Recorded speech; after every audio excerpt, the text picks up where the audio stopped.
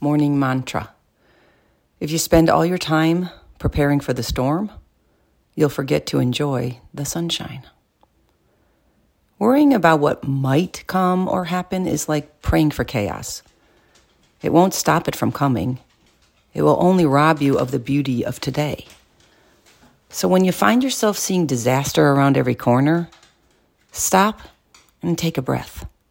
Then ask yourself, what can you do right now to find peace? Then do that. Your thoughts create your version of reality, so think thoughts of success instead of failure. Think thoughts of problems solved instead of what new problems might happen. Think of yourself as creating solutions instead of running from your anxiety.